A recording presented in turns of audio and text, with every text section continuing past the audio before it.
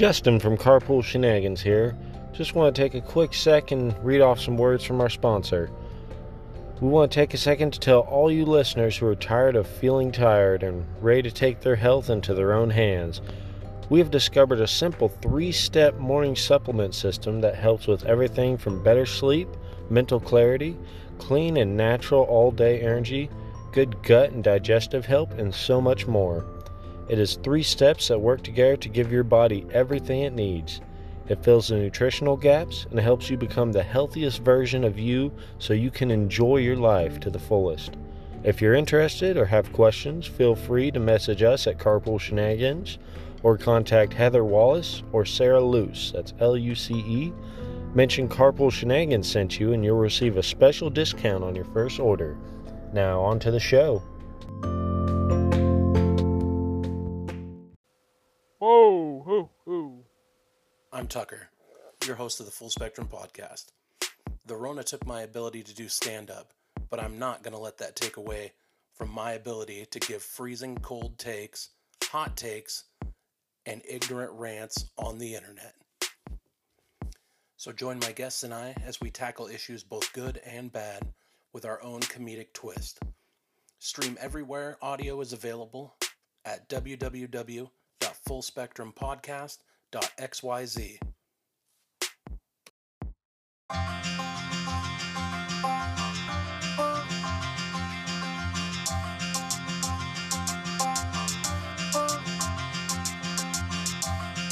This is Carpool Shenanigans with Justin and Mitch, a show about 2 friends telling stories and making history, with everything created and recorded in the car during our commute to and from work. So hop in and put your strap-on on.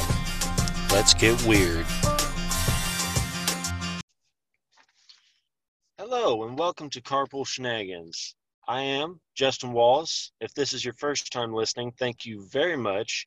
Make sure and listen to some of our previous episodes. Feedback is always welcomed. If you're a regular commuter, Mitch's nude photos were sent out last week and will be in your mailbox within 3 to 5 business days. Today's episode is going to be a little bit different in terms of story, but I believe it is the reason why we got into podcasting was, to help others. But before we bring our guest in today, I'd like to introduce everyone to my partner. He has caught lightning in a bottle, not once, but twice. He can hold his breath for hours at a time, has never lost a single competition involving a spork and a pecan pie. My friend, your ice cream man, Mitch Glasgow. God damn it. That's probably the best one you've ever done. That's the first one I've ever wrote down. That gave me some laughs, and I appreciate that. Yeah. That's what it's all about. I thought we got into podcasting for my nude photos. Yeah. Okay. Anywho, so our guest today, usually I explain their background, what they've gone through, but I'd prefer it if everyone listened or heard it from him. Richard, how's it going, man? Well, it's going as well as it can under the circumstances. I want to thank you 2 guys for having me on your show. As I told you before, I took the opportunity to listen to some of your other podcasts, and this is definitely a unique niche that you guys have. I like it. Well, thank you. It's like a dumpster fire. You just gotta watch to see what happens. I like that. I like that. So Go ahead. So I was just about to tell you. Yeah, go ahead. Tell us about your story, because I'm excited for our listeners to hear your story and all the trials that you've gone through, exactly. all the hardships. Right. Well, absolutely. Thank you for this opportunity. So I'm going to start this out with a year ago, I was released from prison after serving 23 years in prison for my participation in a robbery that turned into a homicide. I'm not here to say that I'm innocent. I'm not here to say that I was wrongly convicted of anything.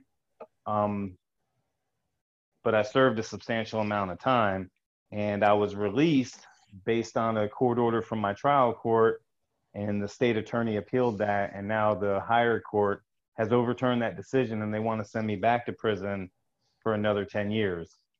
And I know on the face of that, it sounds like, well, if you were involved in this and they're saying that, then you should go back to prison. But it gets a little deeper. My story really involves another person, a person who actually committed the crime, a person who confessed to committing the crime, and a person who the victim's family insisted and intended on serving a longer prison sentence than myself. A year before I got out, he was released from prison. So What?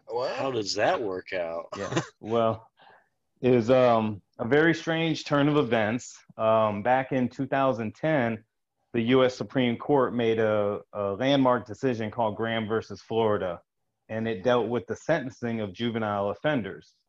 Well, what that case said is you cannot give a juvenile offender life without parole for a non-homicide offense. In the following years, new cases came out, new precedent came out, and in Florida, they created a statute where juvenile offenders could seek judicial review and a possible resentencing if they were a minor when they committed the crime. My co-defendant sought this avenue, and he was successful. However, during that hearing, the state attorney said, hey, wait, what we're doing is not going to be fair to Midkiff because he wasn't the shooter. He sat in the car. He never went in the house. And the judge went ahead and let him go. When I filed my motion, she brought me back, and the state attorney disagreed. He said that I couldn't enforce a stipulation written in my co-defendant's plea agreement because it wasn't written in my plea agreement, even though the stipulation was put in there about me. So that's where I find myself today, under the threat of going back to prison for a technicality, pretty much. So I think I really think that if they screwed up, that's their problem. Like, that's not your problem. That's their problem. They shouldn't, if you've already did your sentence and they let you out, they've all decided that they let you out. I don't see how it's right to take someone back, put them back into prison. It just doesn't make, I don't like how they're doing that. That to me, they're not making much sense. They are. Well, so that's where I'm at right now. So what I'd like to do is I'd like to take you guys and your listeners back to where I'm from. Okay. Yeah, definitely. So let's do it. My childhood was one that was structured around a broken home. My dad died when I was 4 years old. My relatives are all, of different varying designs of substance abuse. I had abusive stepfathers. When I was in 4th or 5th grade, my stepfather almost beat me to death, to the point they had to pack my neck and back to take me to the hospital because they didn't know what was broke. I got shipped around a lot, stayed with different people, lived up north in Ohio for about 2 years with my older sister.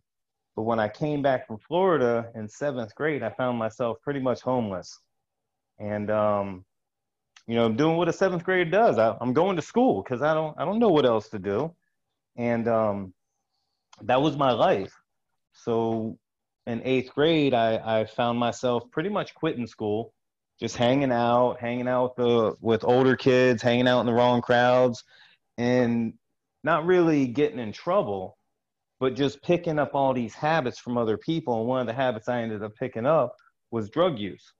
Started out smoking pot and then hanging out in the 90s in Orlando, big rave scene. So, going to raves, eating ecstasy, doing all this type of stuff. And as a kid, you don't realize what type of profound impact these substances have on your growing mind. And I'm thinking I'm in complete control when in fact I wasn't. So things continued to snowball completely out of control to the day that we committed this crime. So at 19 years old, I find myself in jail for a first-degree murder because under law, felony murder, if somebody participates in the felony, everybody's guilty of the murder. Yeah. So that's the position I found myself in. And again, I own complete responsibility for my participation in this crime. But when I got to jail, I decided, I said, you know what, I'm going to do something with my life. I'm going to figure out a way to make something in my life, no matter what happens right here. And that's the journey I got on. So when I eventually got to prison, I didn't know anything. And when you have a long prison sentence, you really can't get into programs, because those programs are there structured for people that are down to 3 years left on their sentence to help them re-enter society. So I did what I thought was best, and I started self-teaching myself.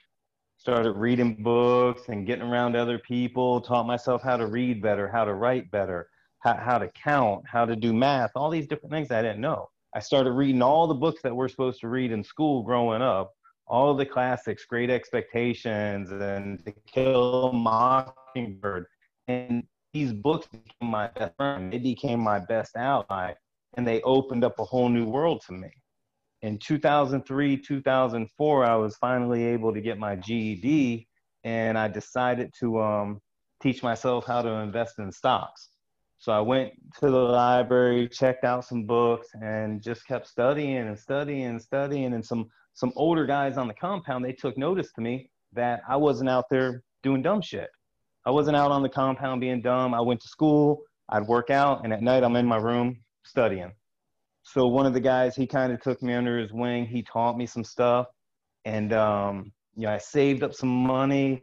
And through a friend, I started doing some investing and was able to make some money. I was now able to be sustainable for myself, because my thinking is, okay, I've got a long time to do in prison. What am I going to do when I get out? Mm-hmm. So in my little brain, it was like, all right, I'm going to learn how to trade stocks. And it's worked out for me, and I still continue to do it today. And 2007, I was transferred to an institution called Marion Correctional Institution. And when I got there, I met a man by the name of Ron Baker, and he was the senior law clerk in the library. And I took a job in there, and he took me under his wing. And he taught me how to research. He taught me how to write motions. He taught me how to be a leader and do all these things. Well, Ron got out 6 years ago, and he started a company called Prisoner Connections. And that company is geared to help inmates in prison with their legal work through a consortium of attorneys, where they can get good work at reasonable prices. So this guy was my mentor, who I work for today. As soon as I came out, he gave me a job. But I still had some things that I had to endure and learn while I was in prison. So I'm in the law library, he leaves, I'm now the lead guy in there. And I decided, like, you know what, we're sitting here in prison, but what can I do to make this an exceptional prison? What can I do to make this an exceptional place where people can learn and get help? So in 2015, I had approached my warden, Kim Chris Sutherland, and I asked her if I could do a program called Storytime Dads. And the whole thing with Storytime Dads was I wanted to video record fathers reading children books to their kids. And she approved it. And we got everything donated. It didn't cost the state nothing. It didn't cost the dads nothing. It didn't cost the kids nothing. Everybody in my network, lawyers and people I know, they donated everything so we could do this. And, if you ever been in prison, everybody's got this bravado face. And I'm watching these tough guys come and sit in a room with me, and I'm watching all that melt away as they read stories to their kids. And it really hit home. Amazing experience, emotions. That Christmas, I went out to visit, and this little girl walked up to me and tugged on my pant leg. And I was like, "What's up, sweetie? You okay?" She's like, "Yeah, I just wanted to thank you for making it so my daddy could read to me." And I was just like, wow, we can make an impact in here if we really want to. But then I got to thinking about it, and I said, you know what? I never had anybody read a children's book to me. I bet most of these guys here have never had anybody read a children's book to them. So vicariously, they're reliving their childhood through reading this book to their kids. And they're repairing the damage that's been done from them being in prison or them doing whatever they were doing when they were out in the streets. So I got to thinking a little further. I'm like, well, if we can start healing the process at home, how much more likely is this man going to be able to re-enter and be a citizen instead of a statistic that comes back to prison? So as we kept working, and me and some friends, we work and we kick these ideas around, I got the opportunity to be the president of a Gavel Club, which is an affiliate of Toastmasters. And I got to meet some amazing people from the community that liked what I was doing. We hosted a 2-day men's leadership conference where people from the community came in to do seminars. And I got guys who've been in prison 25, 30 years telling me that, bro, I've been to every type of program you can go to. Nothing's been like this. So we got together and we started the SAGE program in about 2016. And SAGE stands for Such a Great Experience. It's a personal development program that I created with another volunteer from the community who sponsored me on it.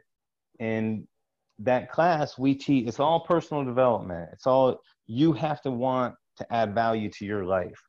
So that class is teaching stuff on communication, reflective listening, principles of finance, stock investing, real estate, philosophy, restorative justice, all these types of things to give men the tools they need to succeed while they're in prison so that they can have the tools they need to succeed when they get out of prison.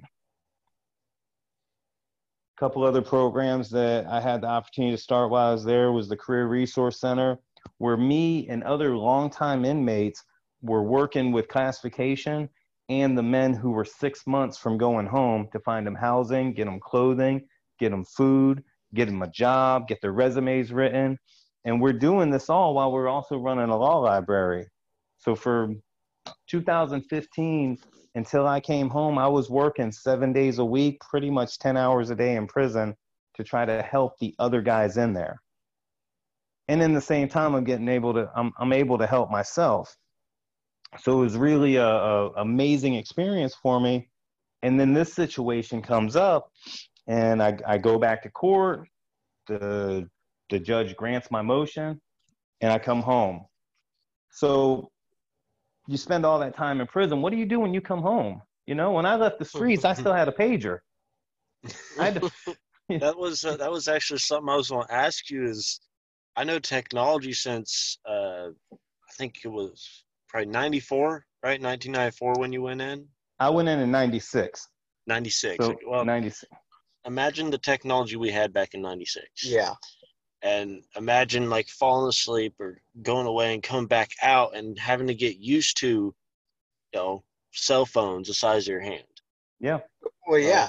Flat screen TVs, you know, stuff like that. That's how difficult was it to transition to almost like a whole new world, you know? It really was. And I tell you, you know, I got so overwhelmed with just trying to get the password to work on my laptop and my tablet and my phone that I said, you know what? I grabbed my prison MP3 player, put my headphones in it, and walked around the neighborhood I was living for 2 hours, just trying to take it all in, because it was overwhelming. And then, you know, I took a deep breath and I went and found a 10-year-old and said, hey, can you teach me how to work this stuff?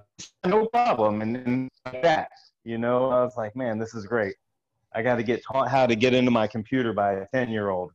But that's the reality of it. You know, so I come home and, you know, I didn't just come home and say, oh, I'm home. Okay, live life. My 8th day out, I started working for Ron Baker as his senior paralegal in Prisoner Connections. I've been to the Florida Parole Commission 3 times to speak on behalf of other men who I knew in prison, not in any legal capacity, but as the coordinator of the SAGE program, where I got to watch these guys come into classes day in and day out and really making changes in their life.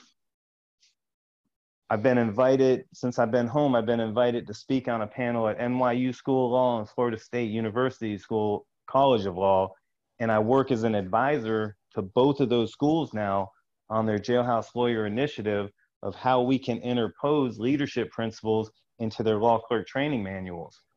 I work with the law students, I work with the professors, I work with the director of the Bernstein Institute on Human Rights. I didn't come home and say, well, I got out of that, it's time to hang out. I came home with a mission to keep doing all that I could do to add value to other people's life. I came home with the singular goal to keep being a positive, proactive person that I trained myself to be in prison, which not the easiest thing to do in a prison setting. You know, you're surrounded by negativity and just, you know, a whole bad vibe where everybody has their own agenda.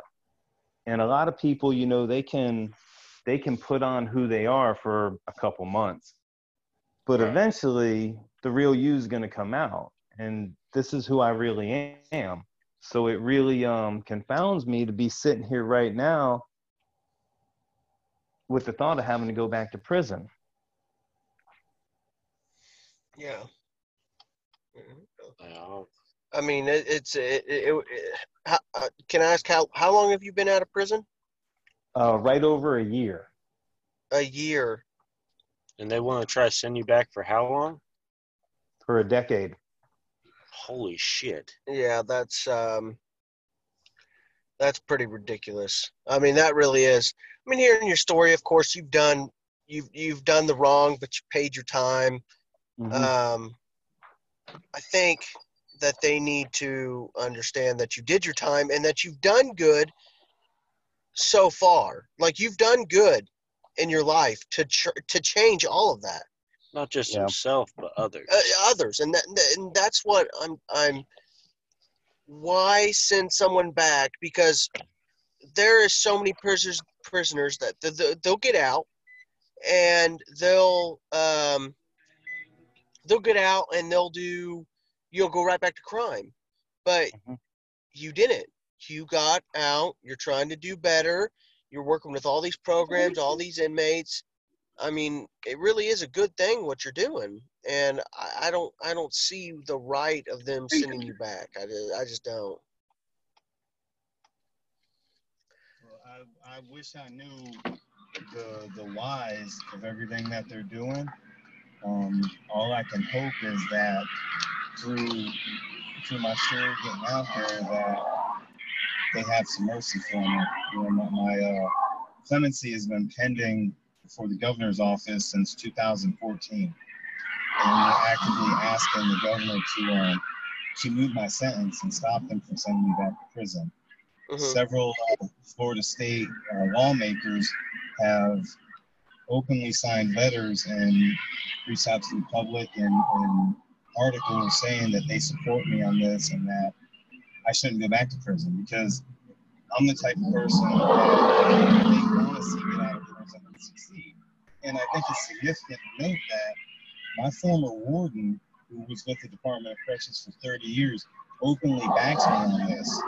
Yeah. And that's something that you don't see. You don't see a prison official get behind somebody to keep them out of prison. That's really not what they're trained for or geared for.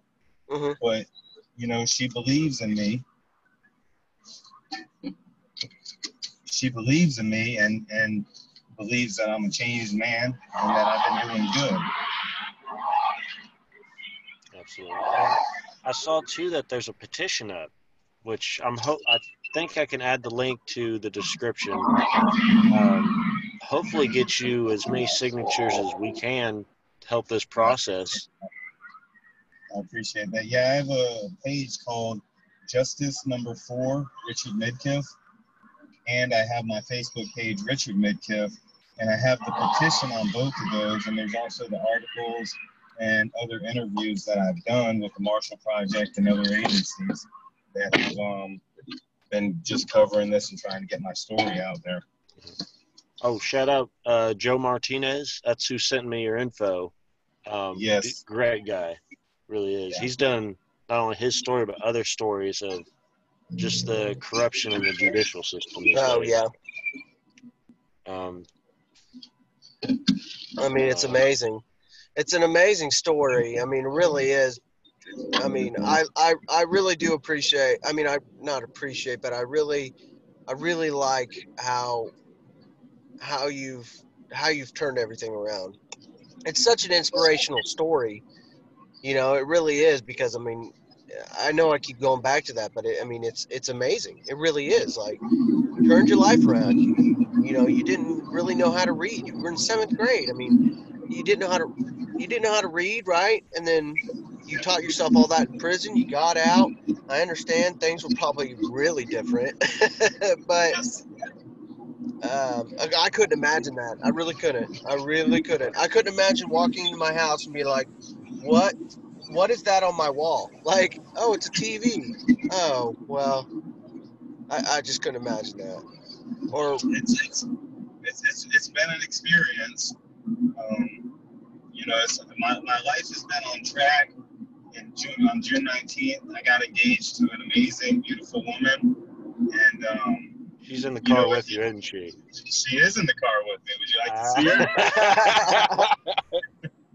her? Yeah, good one, guys. I like that. That's a good one. As soon as Yeah, you said, exactly. I knew. You knew right. You knew right. I was sitting right here. How are you? Nice to meet you. I'm Mariana. Nice to meet you too. Nice to meet you too. You seem like you got a great guy there. I do. He is wonderful. He's a really good guy. That's good. Well, hopefully we can get him to, we can get all these petitions. Do you got a lot of petitions, right? I mean, you got a lot of signatures so far? Or? I do. Today we reached over 5,000 signatures in less than 30 days, I believe. How many do you need? As many as I can get. The way the petition's set up is every time somebody clicks on it, it goes straight to the governor, the attorney general, our state congressman, Marco Rubio, and the House of Representatives. Okay. All right. Well, hopefully we can add to that number. I mean, because I think we can. Yeah, I'd ask all of our listeners. I'll add it to the description. Share the shit out of it. Share it. I want to hear 1 million. Yeah, I want to hear 1 million too. When do you know when the decision is final? Or? I really don't. I filed my motion for rehearing, and it's pending in the court right now. And so every day is just another blessing to be out here. Yeah. My legal team is doing everything they can to fight for me and make sure that I stay out. Amazing lawyer. My trial attorney is Mark O'Mara, who gained his notoriety from representing George Zimmerman, and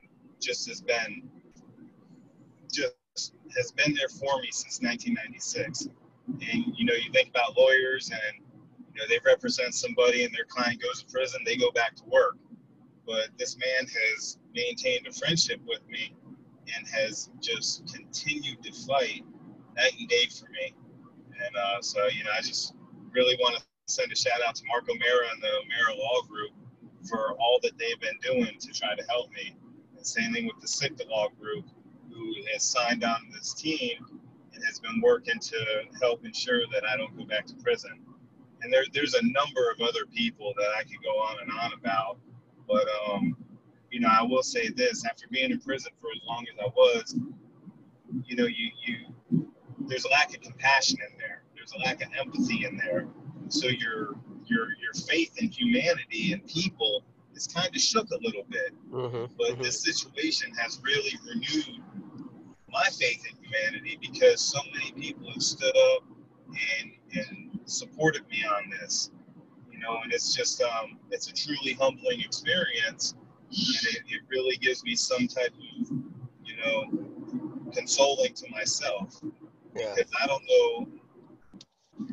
know what else I can do, but plead for mercy and grace, and just hope that somebody sees this and says, you know what, this guy does not need to go back to prison. Absolutely. Now, are you in the state of California? No, I'm in the state of Florida. Florida. Close. You were real close. Oh yeah. Mark Rubio. I should have known. You look pretty busy. Any final questions? I've got one. That's been in my head. You go right ahead with your question. So, what was the one food that you've been looking forward to this whole time? I've been waiting for it. Oh yeah, what did you go and get? Yeah. So it was ironic. I was waiting to get out, right? So I had a set of clothes with 2 different people.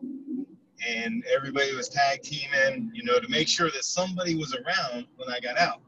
Well, it just so happened that the 2 people that I had an outfit with were out of town the day I got out. So, Of course. So I'm like, oh, this is great. So then my boss, Ron, he was out of town. So he called an old friend of mine who we had done time together and said, listen, how would you like to go pick up Richie? He said, it would be my honor. So he went and got me a pair of jeans, some flip-flops, and a t-shirt, underwear and socks, and he picked me up.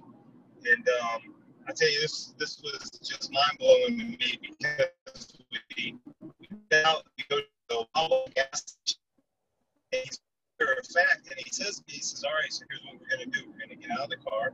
We're going to go in the store. You're going to buy a drink. You're going to get something to eat. And I'm terrified at this point, I just walked out of the prison gates, and I looked at him, and he's dead serious. He says, get out of my car now. So I got out of the car, and I walked in the store, and I see this selection of drinks, and it just completely overwhelmed me.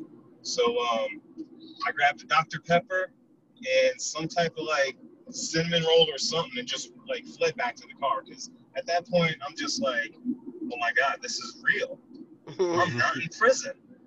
And he took me to a sports bar or something like that, and I'm like, I don't know what to get. He goes, I'm gonna help you here. And he got me this platter with some sliders, some wings, some pizzas, just all the different. And he got this look on my face. He goes, yeah, that's my brother. He just came back from the war. He goes, well, it is a war in there, bro. Like, all right, yeah, you got that. So that was my first meal. But what I looked forward to the most was just a big, juicy steak, a mashed potato with corn. That was my that's what I was looking forward to. I was trying to save that question towards the end because I was just curious, Well, yeah. Well, everybody wants to know that. I mean, that's pretty cool. The staple to your diet in prison is ramen noodle soups. So the last thing I ever want to see again is ramen noodle soup. Amen, man. Amen. Man, I appreciate your time and telling your story. We're gonna do our best to make sure it's heard. We're gonna do everything we can, and I'll make sure I go on. I appreciate it. Yeah, I'll make sure we both go on and sign this petition and at least add a couple numbers to you. Telling our fans to share this episode. I appreciate the opportunity to talk to you guys tonight. Thank you. Oh, no, dude, it's completely our pleasure, man. Yes. I thank you for telling your story. And I wish you nothing but the best of luck. I hope to see you succeed in all of this. Oh, did it freeze up? I think you lost service.